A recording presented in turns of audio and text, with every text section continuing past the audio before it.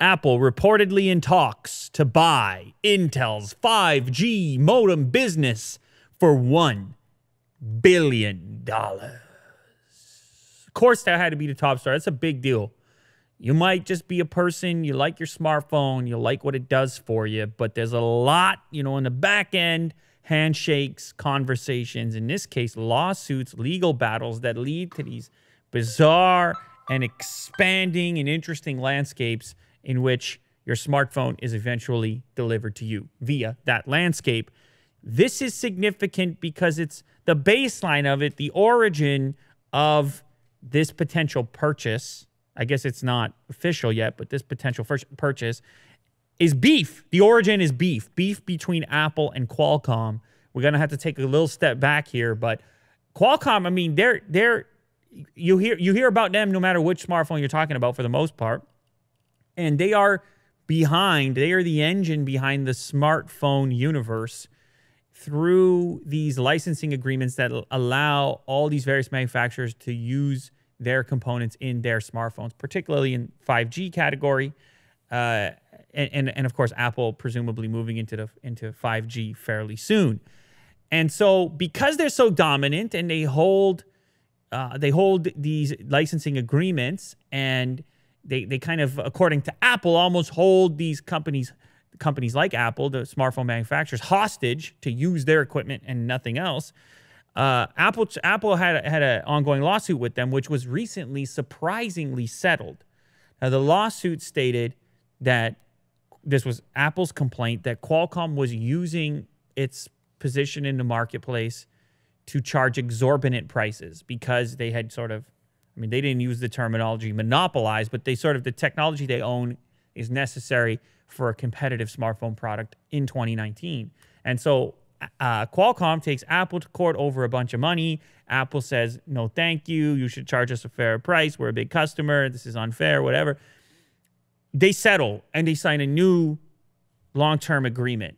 All the while, Apple rapidly trying to figure out their own technologies to potentially in the future not be so reliant on a company like Qualcomm, but not getting to that point fast enough, obviously, and therefore signing this contract extension. Well, that's what leads us to this right here. Intel at that point, who thought they had an avenue, they thought they had a path towards success in the 5G modem department for smartphones, for the future of smartphones, where they thought they could possibly have Apple as a customer because of the ongoing beef between Apple and Qualcomm. Intel says, you guys shook hands, you guys made up, the lawsuit is over, we don't see a path for ourselves now because we can't crack into this thing. This is difficult. Qualcomm's doing such a good job. They've got all these customers already. We thought Apple could be our customer that could put us over the top and make the whole thing worthwhile. Well, when they settled and shook hands, Intel was like, you know what? We're out. That's how big of a lead Qualcomm has in this department. They're like, we're out. That's Intel saying, we're out. And at that point, they started to look for a potential buyer. Well, who can buy? Who can buy Intel's modem business? Now, keep in mind, this isn't Intel. You're not buying Intel. But even Intel's modem business is substantial. You're talking about heavy-duty engineers, patents, a huge library of patents, and really the only other company poised to even make a play in this department immediately, because designing and developing these technologies takes time. So they say, hey, we're looking for a buyer. And Apple, who supposedly squashed their beef with Qualcomm, they turn up as the top bidder, the potential top bidder. This makes a lot of sense. The beef is not over, Willie Doo. The beef ain't done cooked. I didn't think I would ever have a moment to say something like that. You're waiting for that? Over here. And I'm not even sure, as it came out, I was like, wow, I really get a chance to say that. That feels good. It feels good to be able to, get out of your system. Just say something like that. Just get it out there, The beef ain't fully cooked, Willie Doo. That's some hip-hop stuff right there, you understand? Yeah. The beef ain't fully cooked. For your OG. Yeah!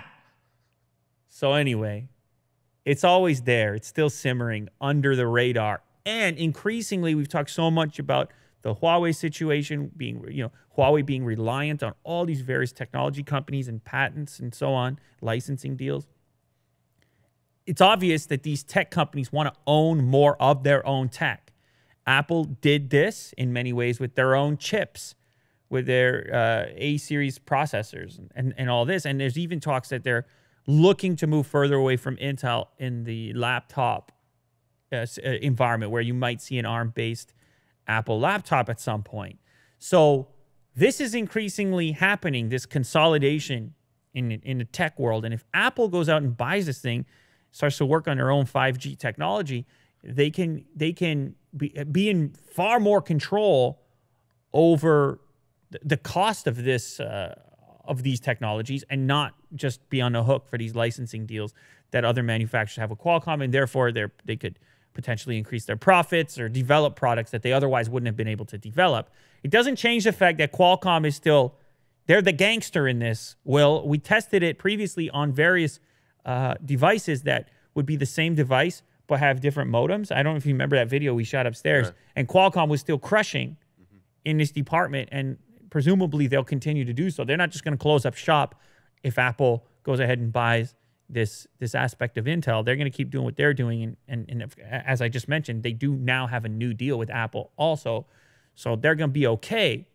But in the meantime, it does look like Apple is trying to get more control back internally, to own more of this technology. And Intel, on the other hand, they're going to catch $1 billion, but then they're out of it. And then where do they go? Because it seems like increasingly they're being left out of this futuristic progression towards strictly mobile processing. If all of a sudden they don't have a play because they give up their 5G modem department, which is like one of the few, futuristic, let's say, components of their company. I'm not saying we're anywhere near like these things, we still got it. I'm not saying that yet, but I'm just saying you're giving up a major play. You're trading tomorrow for today. You see that, Willie do? That's like sports. You get the prospect. You trade the tried and tested. You trade the veteran for the prospect. You get a little bit less back. It's a risk-reward situation here. How do you feel about $1 billion? Like buying it for $1 billion? Do you think it's... Is that a lot or a little? Yeah. Oh, for Apple, it's a $100 bill for Apple. It ain't a thing. It ain't nothing. But it's still $1 billion, Will. Yeah. You understand? There's only so many things that are bought and sold for $1 billion. It's still big. It's only the chip business. And it also indicates just how hard this marketplace is to compete, how fast it moves, type of stuff Qualcomm's doing. You got to appreciate. If Intel's like, man, we can't, we're out. Intel, it's like, we're out. Right. That's big time. That's a big deal. And so they may be looking for a rescue. You got to remember, Will, they started looking for a buyer. It ain't like this came out of nowhere. If you read through the articles, they were ready to throw in the towel on this particular business. That's what Qualcomm's been up to. So anyhow, Apple taking back more control. Qualcomm probably wouldn't like this all that much, but I'm not sure they care that much at this particular point. They got their new deal for the time being, but nonetheless, an indication that making 5G modems is hard. We already knew it, but maybe even harder than we originally thought, because Intel was prepared to back out of it and looking for a buyer. Now, speaking of difficult businesses, the smartphone business, a difficult business at the moment, more difficult than it has been previously. And an indicator here for me is some recent data regarding the iPhone XR, representing nearly half of recent U.S. iPhone purchases ahead of the iPhone 11 launch. We have some pretty cool data from a company called CIRP. They released a new report with estimates for how well each iPhone model sold during Apple's Q3. In addition to the iPhone XR being the most popular phone, they also, in their survey, looked at how frequently or commonly Apple users were engaging with Apple's various services. The iPhone XR represented 48% of Apple's smartphone sales in that particular quarter, which is massive, considering it's a non-flagship, right? It's a non-flagship device. You can see it represented in this graph that Will's showing off. You have like the XS Max, for example. I mean, it sold almost 10x. 10x the XS Max. How about that? And the XS, about the same as the XS Max. You combine the two, you're still barely at a quarter of what they sold in iPhone XR department. Of course, this graph also includes older generation iPhone models. People, believe it or not, are still buying iPhone 8s and 8 Plus. And somehow they're buying as many 8s. They're buying more 8s than they are 10s, 10Ss. Like, that's kind of crazy to begin with as well. You know what this tells me, Will? For all the features and amazing things happening in smartphone, OLED displays, performance improvements, camera improvements, the extra camera modules. If the price ain't right, Will, it's price right now that to me seems to be the driving force for people. Was the 10R too good for the price, or was it just that people viewed the 10R too much like the 10S and they just couldn't see the reason for the extra? I can see the difference between an OLED display and a traditional LCD display, but maybe the average customer can't, it turns out. I mean, look at this. Did they look at both in the store? Or did they just say, I need a new iPhone, and they went on the website and they just like, oh, that one looks the same, fine. Like, does this say more about an iPhone user? And I don't think an iPhone user is necessarily spec chasing. And I think that's kind of what Apple's worried about as far as getting into the competitive mid-range or even lower end of the market. iPhone users, I believe they understand the idea of a newer model, the difference between an 8 and a 10. But beyond that, are they really sensing or feeling the differentiation between that premium one or the R model? Or are they just saying, I need a new iPhone, and they're just seeing the cheaper price? That's fine. That's a new one too. I'll take that one. There wasn't a big jump between the 10 and the 10S, right? You mean in terms of features? Yeah. Well, you had a camera. A little bit of a spec bump. Yeah, as you well. had a spec bump. But they looked pretty much the same. They look the same, absolutely. To a customer, yeah, they look the same. They look the same, absolutely. It's faster, you know, spec bump. You're right. This 10R situation, though, I really think is really interesting data, because you believed, at least the word on the street was, that the iPhone users are strictly a premium user. They got all the money in the world. $1,000 smartphone, Apple can do it. You see a stat like this and you start to realize maybe they're not. Yeah, there's a lot of brand recognition, brand value. But people it appears based on this data that they got the same value out of having that logo on a lesser spec. That was okay, that still signaled premium enough to them. And this is why I think it's dangerous for Apple. If they go down that food chain to try to attract, say, an Android buyer who's in a much more competitive marketplace with way more things to choose from, do they take their current core customer and just turn them all into mid-range buyers and leave all that profit margin on the table by offering up something more competitive? I think the 10R seems to indicate that. I do think they have to continue to move in that direction. But they got to be careful about doing it from a business perspective to protect those profits associated with the flagship stuff, which is what they used to sell at the same clip as this R model. See, if you go back prior to that period, you can see the 8 Plus was the #1 selling device June of 2018 compared to June of 2019. Interestingly enough, it had sold at the time the 10, but at that moment, you only had those two really to choose from. And the 10 at that time occupied a bigger range than, say, the 10S now in the same time period a year later. So things have happened in the marketplace. There's so many variables and factors that come into play when you think about customer decisions. There's the macroeconomic stuff. Do people have as much disposable income? Are they starting to pinch back? Then we get into the feature talk. Like I said, can you tell the difference between these specs, and is it worthwhile ultimately at the end, given all those factors combined together? Turns out the 10R hit the nail on the head for them, but what did they leave on the table? If they don't launch the 10R, are all those buyers prepared to just spend a little extra on the other one if they didn't have the 10R option? Maybe a few less. Who knows? Now, also, keep in mind, they had the real marketing push around that 10R. You go on the webpage, you'd be like, you could have a 10R for like $200 if you trade in your old phone. Like, they were really trying to move 10Rs. Leftover LCD panels, who knows? Yeah, liquid retina. It's liquid like retina. The regular saying of like LCD. No. Liquid. Yeah. Liquid retina. Oh, yeah. Doesn't that sound high tech?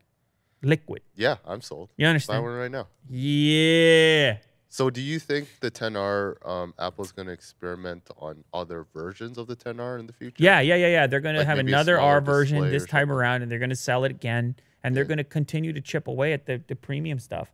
because people don't have two iPhones. They have one iPhone. And Apple only launched a premium one previously.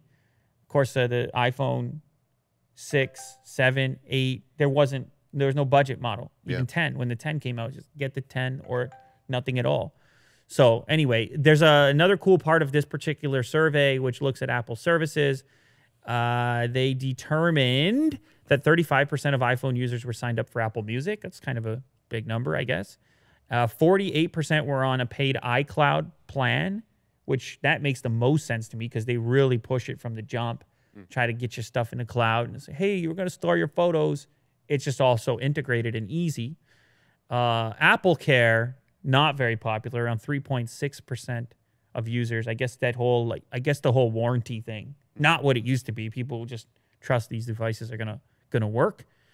Apple News, I don't think that met people's expectations. 15% of Apple users are using Apple News and Apple TV, and Apple Podcasts were around 30%. That makes sense to me too. They were the OGs in the space, but Apple Podcasts is not paid. So of these services, the only paid one being iCloud. Even the Apple News one, I'm not really sure. Are they using the paid version? No, they're probably using the free version. So anyhow, you get an iPhone, you use iPhone services, Apple services. Not such a surprise there. But iPhone XR, to me, key indicator, people are more cost sensitive now than they used to be. And they're selecting for their cost sensitivity, not necessarily all the features. It's a value. It's a package deal they're looking at. We got to do our quick Huawei update, obviously, very important.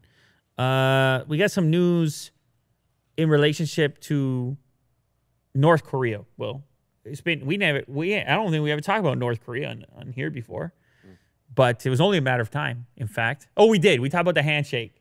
We talked about the Trump detour to North Korea we might have talked about. So apparently we got some new emerging details about Huawei's relationship with North Korea, supposedly responsible for implementing certain technologies in North Korea, responsible for installing networks in North Korea, communications in North Korea.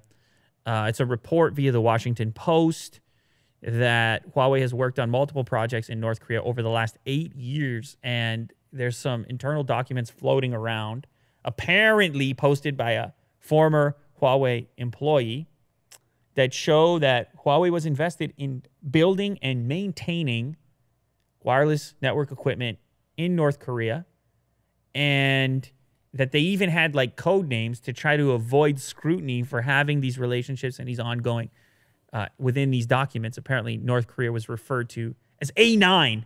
A9, Will. Code name, A9. Hey, Will, you doing any work in A9 later this week? All the time. Yeah. See, that's how if I look at Will's emails, I go in, I take a glance at the emails over there. So A9's popping up all over the place. Yeah. I'm like, hey, Will, how's that edit going? He's like, it's going well. I look over at the screen, it's a giant A9, 140 font size, just A9. It's like, yes, I'll be there. Yeah. He starts talking like a robot. I'm like, wait a second. Send over the helicopter. I'm like, what's wrong with Will right now? To see giant A9s in his, what are we talking about? I got a tattoo. A9. Anyway, apparently Huawei used a similar code in those same internal documents whenever they referred to Iran or Syria. Now, Iran is interesting because that's the country Huawei was dealing with, presumably, allegedly, that brought the beef to Canada when, what was her name, got arrested. The daughter of, was he the daughter of the CEO? She was the daughter of the CEO? What was her name? Meng Wanzhou,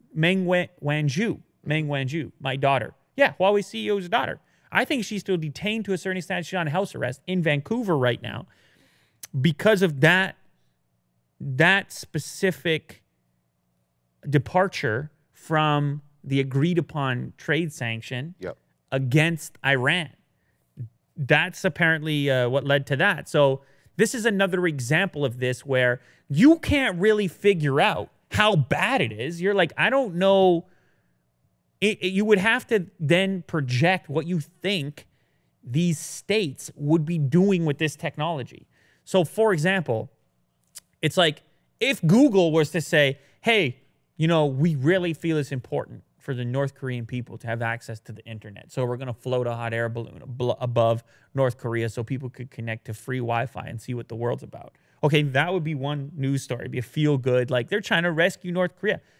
If Huawei goes in and they're like, yeah, we're going to put a bunch of towers in there so these people have cell phones. Everyone's like, are you? Sneaky. Yeah, everyone's like, it's different, right? Everyone's like, is that what you're doing? Or espionage, heavy hitters? Are you shaking hands on a different level? Is it the briefcase in the back of the Mercedes-Benz? You know the one they're running alongside. You know the one. Well, why do they have to call? Well, you know the one. Bring it up with the bodyguards running beside the Mercedes-Benz. You know the one. It's very important. I apologize for the interruption there. It's a very important part of the equation here. There it is, Will. You got it. 12 bodyguards in the middle there. You see? This is how you travel. You need to travel like this, Willie Do. Oh. You understand? You got to travel like he travels. It's very important for your own protection. You got a big profile right now. We got volume. What do we got going on? We got Zach's Can you turn down the volume? I don't have the remote. All right, hold on. No, can't you just hit your own volume? Won't that work? No, it's so complicated anyway. No, this is my fault. This is my detour right now. I promise it's worth it. At least if you're watching the video, it's so worth it. Here is the stretch Mercedes limo. There's a dozen dudes. I mean, no, the dude in the front right, he's jacked too. Look at the chest on that man. But he can still move. All wearing suits. Yeah, but exactly. Super hot. Suited up. They don't feel the heat, these guys. Yeah. They're trained not to feel the heat. They all got fresh haircuts. You understand? So they're tip-top. And they stand around. They guard it. It's unbelievable. What you going to do? And then you emerge like that, Willie, dude. That's you. You understand? You go to your destination. You emerge like that. I was actually in the vehicle. Yeah, you stayed in. A9 talk. Yeah, you were having an A9 talk. Well said, Willie Do. So anyway, point being is this videos like this, they scare people. People go, man, that guy, I don't know. He's powerful. He's got people. Look, he's got the stretch limo. What are we going to do? Got the 12 security guys. So then you hear a story like this and you're like, well, wait a second. Huawei's working with these guys. What does that mean? Similar to the Iran story. So it gets that twist on it. You see the code names as well, and you realize they know they're not supposed to be doing what they're doing. If you got a code name in the paperwork, now I haven't seen the paperwork, but if you got a code name in the paperwork, it kind of indicates, it's a bit murky. The waters are murky at least. Yep. So anyhow, these documents emerge, and the problem with that is it applies more pressure now to the regulators in the U.S. They take a look at these documents. They say, see, I told you so. Trump, you better amp up this ban. Because, look what's going on. You have your own trade rules and embargoes and various things with countries like North Korea, Syria, and Iran. And, of course, countries, nations, they come together. They determine and decide on these sanctions in order to act as a punitive measure to try to get these types of states to comply with international standards. That's how these sanctions work. And if there are ways around the sanctions, guess what? It ain't a sanction, Will. You see how that goes? That ain't a sanction at all. You still get what you want. That's like a parent says, go to your room. And the kid's like, my room? I got video games. I got Cheetos. That's a punishment? See you later, Mom. Go to my room. Ha! So all of a sudden, Trump goes, sanction. North Korea doesn't get our technologies. And Huawei's like, what do you mean they don't? 5G. North Korea got 5G. We don't have 5G yet. You see that? I mean, I don't know if that's true or not, but that's how it goes. Anyhow, it's causing it's a whole nother beef storm. And we got to see how it all maps out. But look, I'm not surprised. I got to be honest. I'm not surprised. For me, as much as everyone wants to ratchet up the espionage dial, for me, this is like kind of almost like an ethic of the company. Like, they want to do business, maximum business everywhere. I've been to China. Business is popping up out of every... Will, do you agree with me? Yeah. Business is just emerging out of every... Yeah. You're just walking down the street. Business. It's entrepreneurial. So I get the sense that companies, especially at the scale of Huawei, they don't want to be told, by any government. Here's how you can and can't do business. They don't work like that, man. They're just bursting at the seams to like, you need something, we got it. What, you need me to write A9 to make a deal? Psh, A9 all day. So I don't know. You could read into it. You could go the espionage route. It's up to you. There's a lot of information available. For me, what we have right now is that they're interacting, and they're interacting in some sort of a business relationship. And now there's going to have to be a whole new evaluation that takes place based on that. We have some more detailed specs on Galaxy Note and Note 10 Plus. We talked a little bit about the specs. Of course, we saw the renders. Of course, we saw the hole punch. Center of the display different from the S-series stuff. Looks cool. Going to be a powerhouse. We now have like dedicated specs, including some interesting ones in relationship to the front camera. Apparently, a reliable source, we'll see if that's the case, states that that front-facing camera is going to be the first front-facing camera to have a night mode, Will. So your selfies get the night mode treatment. So that's kind of, I don't know if that's exciting to you or not. I guess it could be. Night mode is amazing, obviously, on the rear cameras. People take a lot of photos themselves, their loved ones. You get a little night mode on the front one. Of course, there's other stuff. Apparently, the S Pen is going to pick up a couple of new tricks. Rounding out the specs for the two different models, you're going to have the Note 10 regular at 6.8 inches AMOLED, and then the Note 10 Plus at 6.3 inches. Is that right? Or should those be swapped? That should be swapped. That should be swapped, obviously. Snapdragon 855, obviously. 8 gigs of RAM or 12 gigs of RAM. 256 storage. Battery life will be obviously different for the 10 and 10 Plus. The 10 is going to be between 3,400 and 3,500 milliamp hours. Not that impressive. And then the Plus will be 4,300 to 4,500. Bit more impressive. The little guy at 5.9 ounces. The big guy at 6.98 ounces. Now, again, this is still, it's still a leak. It's a rumor at this point, but it's supposedly a reliable one. The S Pen is going to grip a couple of other features here. The ability to switch between photos without touching the screen in an Air Command style gesture. And also, how about this one for you, Will? How about this little quirky little one? It's going to have the ability to mimic the sound of a highlighter pen when you're taking notes. Oh, that's a seller right there. You like that, don't you? That's a ASMR moment. It's like, Kirk knows about it. That's all he watches all day. I come in here. It's unbelievable, this guy. Highlighters all over his desk. Highlighters all over his face. All right, Kirk, they're not edible. Okay? I know the green color's tantalizing. Looks like, yeah, it looks like a green apple or maybe a lime. How about that? You never know. You get a green candy. You never know. Is it green apple or is it lime? You'll never know. Remember those markers that used to smell? Yeah. Yeah, all the kids in school. That's why we're all messed up these days. We were all smelling the magic markers. They even call them magic markers. I mean, it's all scary when you think about it. I guess the other colors would be yellow. You get a rare banana, usually a lemon. You see this, Will? You got to brush up on that stuff. Anyhow, Note 10, Note 10 Plus, very exciting. You know what's crazy? I just recently shot a video upstairs. Well, you were there, so it's not crazy to you. Yeah. On the ROG Phone 2. The thing has a 6,000 milliamp hour battery. At least that's what you tell me. And now I can't even like look at other phones. Like this says 4,500 milliamp hour battery, and I'm like, because it just changes things now. Even 5,000 doesn't sound crazy when you look at that 6,000. If what Will's telling me is true, and you never know what a guy like Willie do. He's got the bodyguards to back him up. He can say whatever he wants. But anyhow, I have to judge things now through the lens of this 6,000 milliamp hour phone with like a decent form factor, good screen size. OLED display, 120 hertz. I gotta adjust. I'm making adjustments mentally at the moment. You remember the bone conduction headphones? So recently, I did this video on the Bose frames, which weren't bone conduction, but they got me thinking about bone conduction headphones, which I did a video on a while ago from a company called Aftershokz.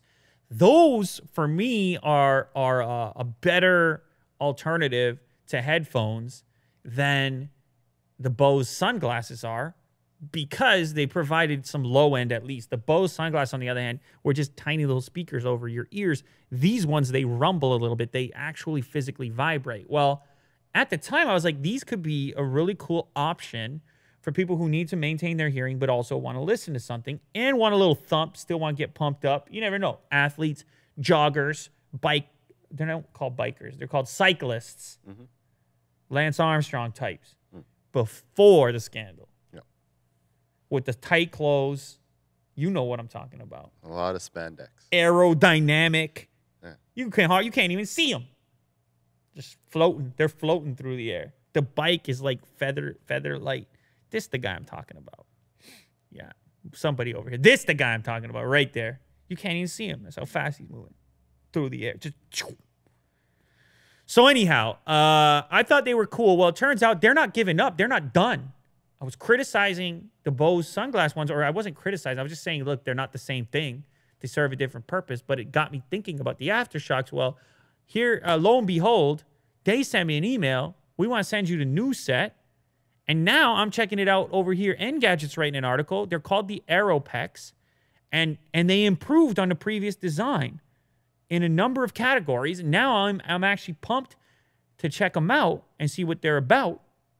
They've got magnetic charging contraption, which is a must. They have a degree of, what do you call it? Water resistance. A degree of Sweat resistance. Just durability in general. Yeah. Like you can see they have like a rubberized design. They're a little more expensive. $160 supposedly will be the retail there. But according to this Engadget reviewer, they have a more refined flavor now. So they don't thump quite like the old ones, but they sound more controlled. Whereas those other ones could really just rattle your brain a little bit. They could kind of what are they called? Skull Candy? Was that a headphone brand where they rumbled on your ears? They kind of rumbled maybe a little too much where you lost the music a little bit. Apparently, they've really dialed it in with this new pair, which has now effectively piqued my interest in trying these out because I do like the idea in general of keeping your hearing about you. Especially, you know, I like to do a little work around the house, Will. Do you know that? I like to get outdoors. You know, I tidy things up. Yeah. I get out, you know, in the grass. I love grass. Not that grass. I love actual grass. Oh, okay. Like freshly cut grass. You ever smell freshly cut grass? You understand? Yeah. You get outdoors. You go in the yard. Nature. Yeah. You got to get outside, man. I'm serious, though. I'm being really serious. So I like to get outside and do things around the house. But, you know, someone's yelling for me.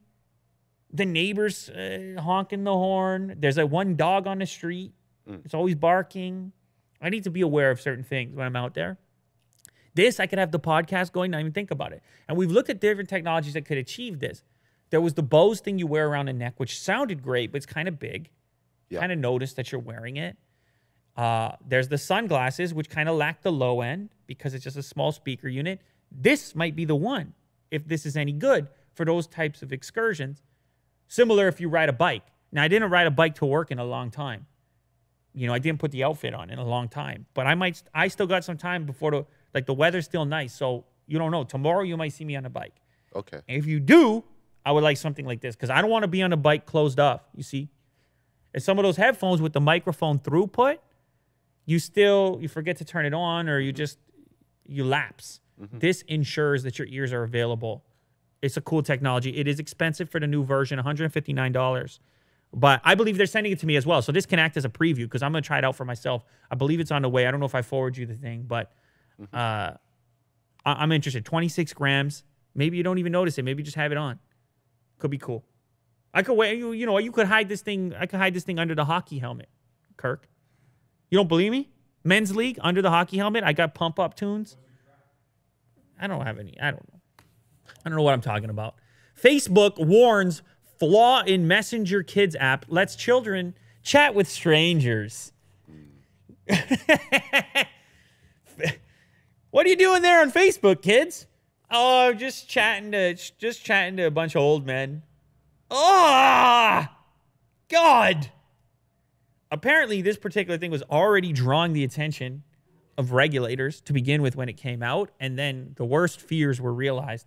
Kids have just been chatting to random people because the thing is busted, and it was supposed to be set up only for their friends, but if it was a friend of a friend, it acted as a hack. Yeah. So now friends of a friend, that's everyone now. Yeah. You see how that goes, Will? Yeah, so, privacy. No, Mom, I'm just on Facebook. I promise. It's just my own friends. And this other guy, he's a friend now too. Oh, cool, kids. That's awesome. Now, Facebook, they say, oh, it's only a couple people that were. We patched it. It's just a couple people. But can I just say, does anyone have any faith in Facebook, like, to do any of this? Do you, if your kid is like, I'm on this new chat, this kids chat on Facebook, are you confident? What are you doing as a parent? What are you doing? I'm just on this new friendly chat thing on Facebook. You know, it's just my friends. No, I don't think so. Well, they sent out a message. At least they fessed up to it. Said they fixed an error. Sent out a notice to thousands of users, parents, informing them of this design flaw. So they're not saying it was a bug. They're saying it was a design flaw that allowed this to take place, which is kind of worse than a bug, to be honest, because it just means you overlooked it or didn't care about it. Messenger Kids, it launched in 2017. It enables children between 6 and 12 years old to chat with family members, sure, and a list of friends pre-approved by their parents. But a technical error meant it was possible for them to talk to just about anyone, obviously.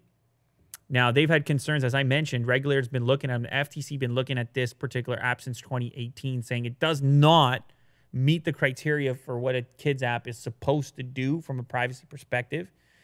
And you know how this goes, Will. Like, your kids who you don't know what they're putting out there, and then you don't know what they're putting out there is getting put out there by other people. It's a huge concern when you have kids but 6 years old transmitting information. It's one thing to put them on what is it, Skype or what is the Apple? Why can't I never remember this? No, the FaceTime. FaceTime. They got all their own names for like video conference. FaceTime. I've used FaceTime rarely, but I've used it. If they go on FaceTime, the parent knows the contact list. The parent knows, like, they're not going to be targeted. How is someone going to get a hold of them that they don't know? Like, how's that all going to happen? And usually, you know, maybe even be the parent's device. They hand it over temporarily, get it back. You open this thing up, you install a Facebook Kids Messenger on your child's iPad. Are you able to monitor it 24/7? You hear something like this, it's obvious that there's a problem there. And I will be skeptical. This would be my message. I would be skeptical of all these apps to begin with. Yeah. Even the apps that are supposedly vetted, like YouTube Kids, gets a bit wacky. You know, this is not exclusive to Facebook. You almost feel like with some of these apps, there's like could be less attention to detail at first because they're like, well, what are the kids gonna say? You know, are they gonna know that it's all messy in there, that it's all screwed up? And I know there's been improvements on the YouTube Kids app, but I'm still not even happy with the YouTube Kids app. I'll be honest with you right now. If I launch that thing, if I see my kids launch it, they don't even launch it, but if I see them launch it and I'm like, this is what's being suggested. They see Pulp Fiction. Like, there's no sign in. Nobody signed in. No, I'm not saying it's Pulp Fiction, but it's like just the type of content that surfaces is, whoa. Really? It's just nothing content. It's just like, just brain dead. You remember like Nickelodeon minus 1,000. Like, if you just kept diving down that dark vortex, black hole, where do you end up? Like slime, and it's just nothing, brain dead content. So I don't know what they can do to work on that, but I know in my particular situation, if I see the kids boot into that, I'm like, garbage, garbage, garbage. I'm like, what are you doing with your life? Then you know what I'm like? Get outside. Get into nature. Well, I don't have to tell them. They know what's up. They're cool. They know what's up. But anyhow, New York pressuring Tesla to open up the supercharger network. So this is an interesting development, something I had been thinking about.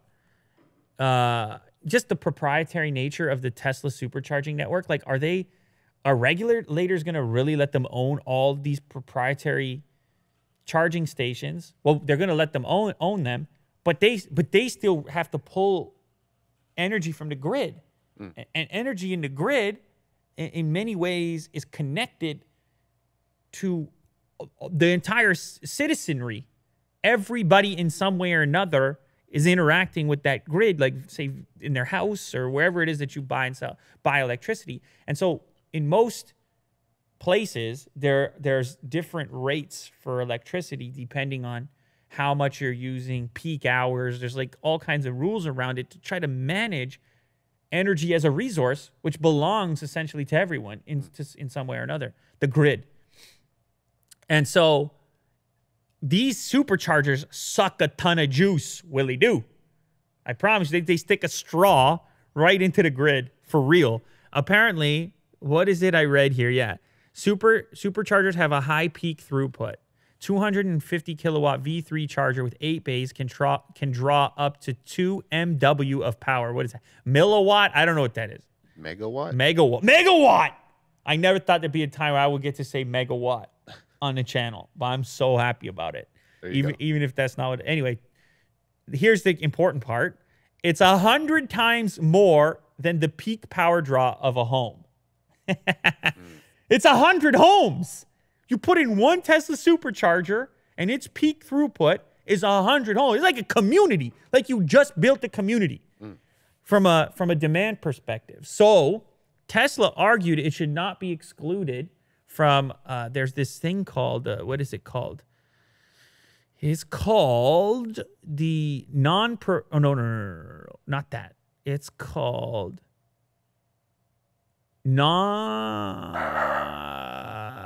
where is it?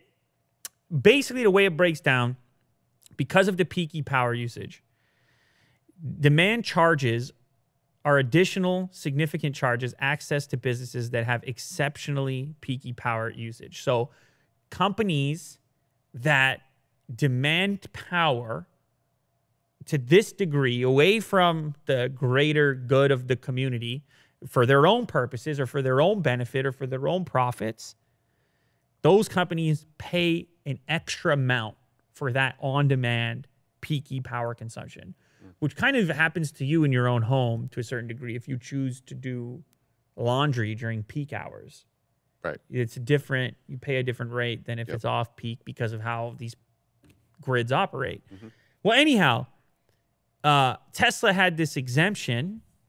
I guess is it an exemption, or they just say that that shouldn't apply to them because this is for the greater good of the community or whatever, and they sell the majority of electric vehicles, and it might not be feasible if they're paying this high rate. It might not be a feasible thing to deliver if all of a sudden the cost of this electricity goes through the roof. So anyhow, it turns out this has the potential to turn political. The argument makes more sense if Tesla doesn't have a proprietary connector. If anyone with any brand of car that has an electric motor and battery can pull up there and charge, then all of a sudden that argument makes more sense as to why it should be exempted. But if Tesla solely benefits because their customers want to buy Teslas because they're able to recharge them for free or for this very cheap fee, then it's helping their business grow exclusively and not necessarily the entire community. And so that's the argument there. Now, apparently a way around this is Tesla could also install alongside their proprietary chargers the generic universal style chargers like ChargePoint or something like that. And then their argument changes. But for the time being, it's going to become increasingly political, and the cost could go up for this type, whether the cost is assumed by Tesla or if they pass it back on to the owner is unknown at this moment. But it turns out that proprietary charge station may be under attack. It may have to open up a little bit.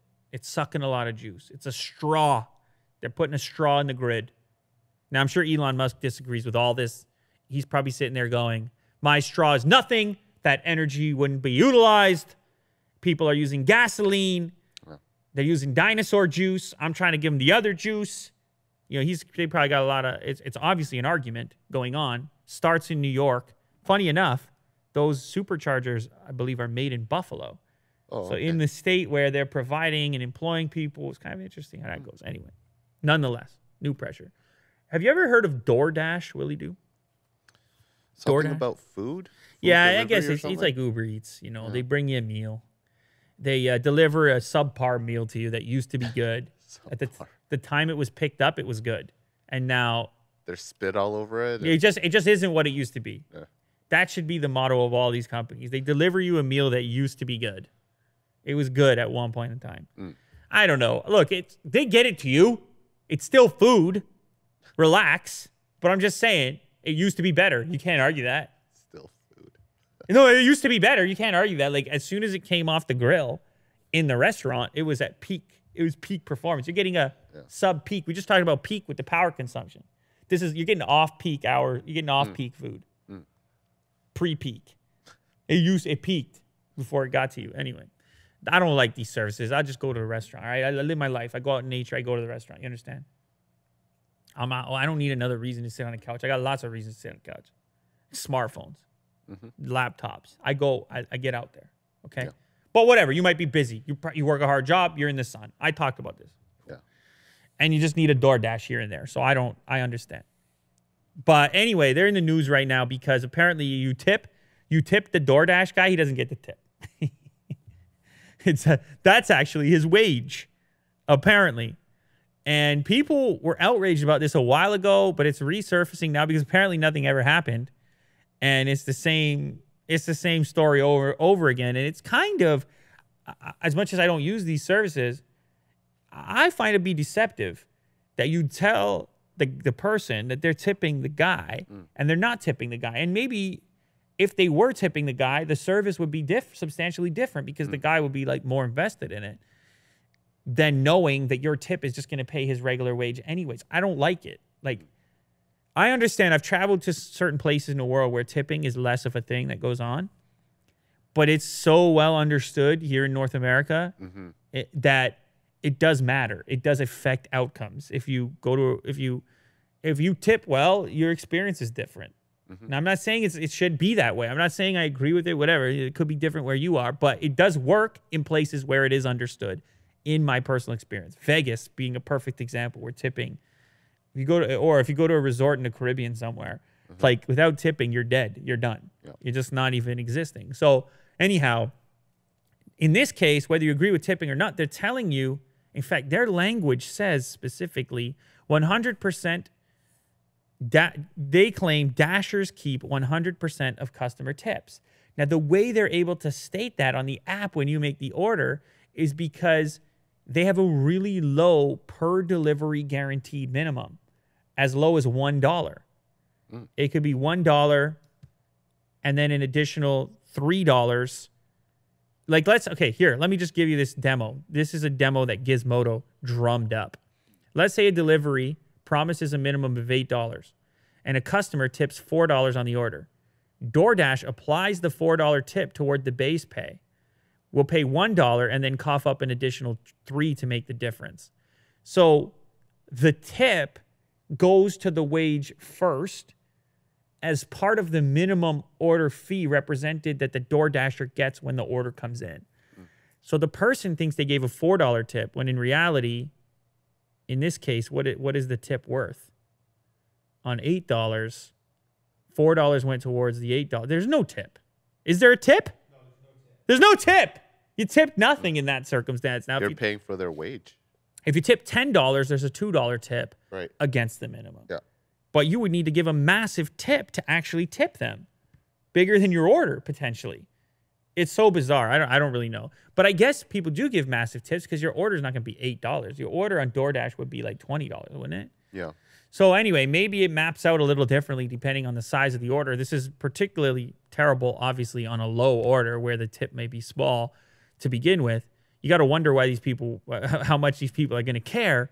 But the real issue is not about the tipping. It's not about the order minimum. It's not about the agreement, actually, that the DoorDash employee makes with the company. It's about the deceptive nature in which the company, DoorDash, communicates with the client, which is you, the buyer, in making it seem like you're tipping 100% of the tips and stay with the person delivering, when in reality, it's just some fancy legal language to allow that to take place. So that's deceptive. I don't think it's cool. I get it. The people who get into this job probably understand it very quickly that, hey, this is how it works. You don't have to do it. They have the choice. They don't have to do this job. But on the customer side, to me, it's no argument. If this is the model and this is how it works, a customer should know how that breakdown's going so that they're not like there was a similar situation with Uber. Like, you never knew what was going on. In the early days, they're like, no tip necessary. right? Remember that? Mhm. Early days of Uber, they're like, it's worked in. Then the tip thing showed up, and you're like, wait a sec.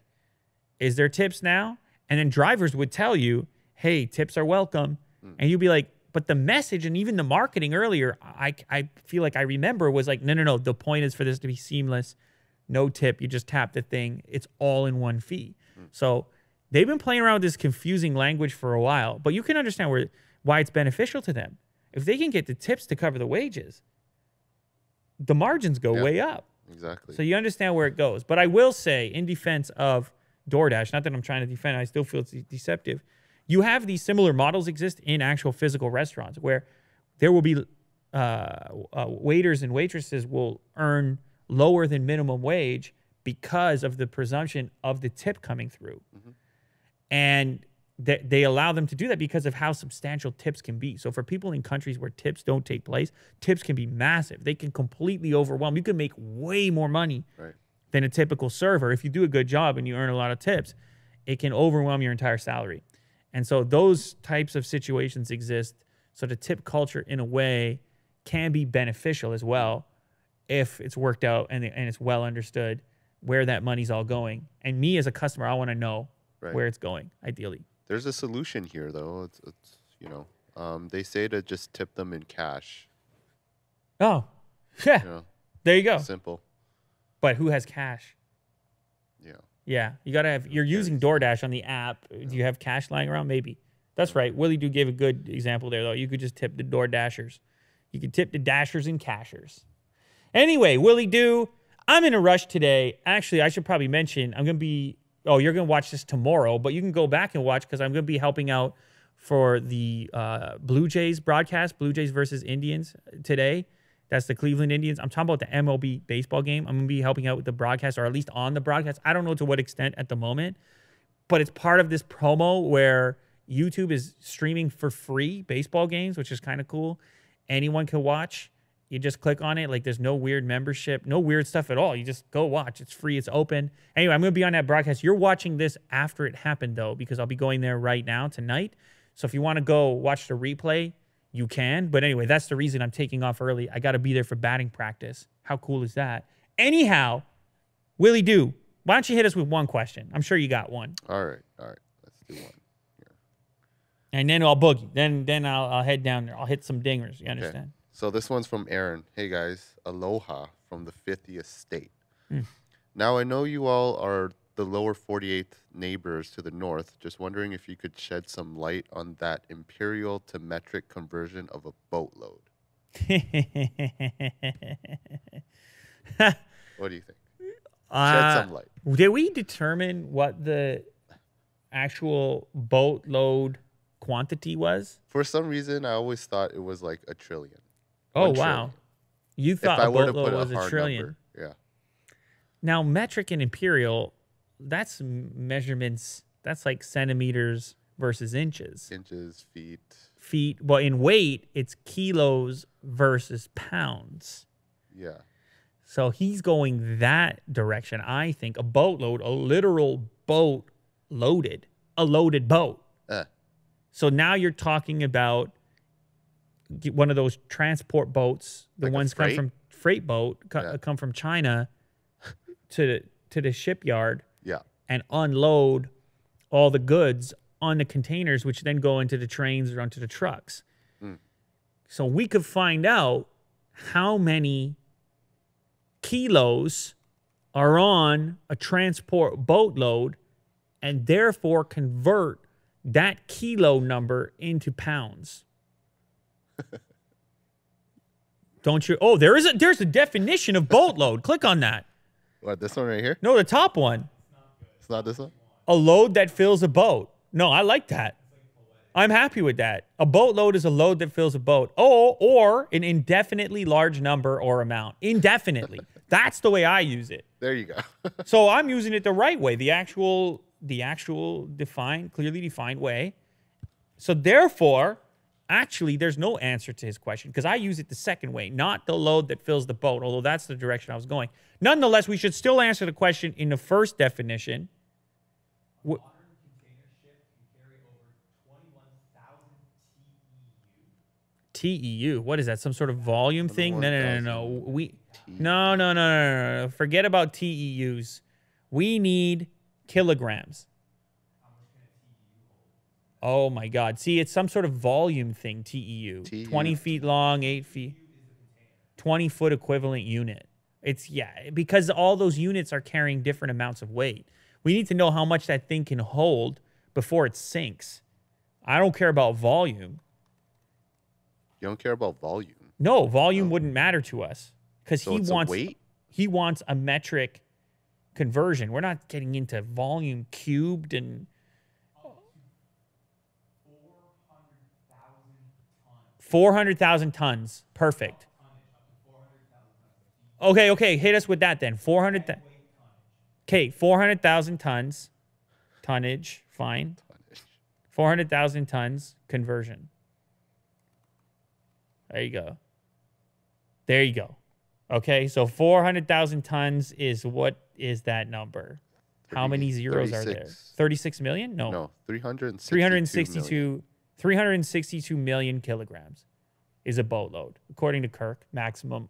I don't know if he's right or not, but none of it matters because there are two definitions to boatload, it turns out. Now, honestly, I probably use it even looser than the actual definition, but the definition says indefinite. So that means I can do what I want. That's my favorite type of word, Willie do.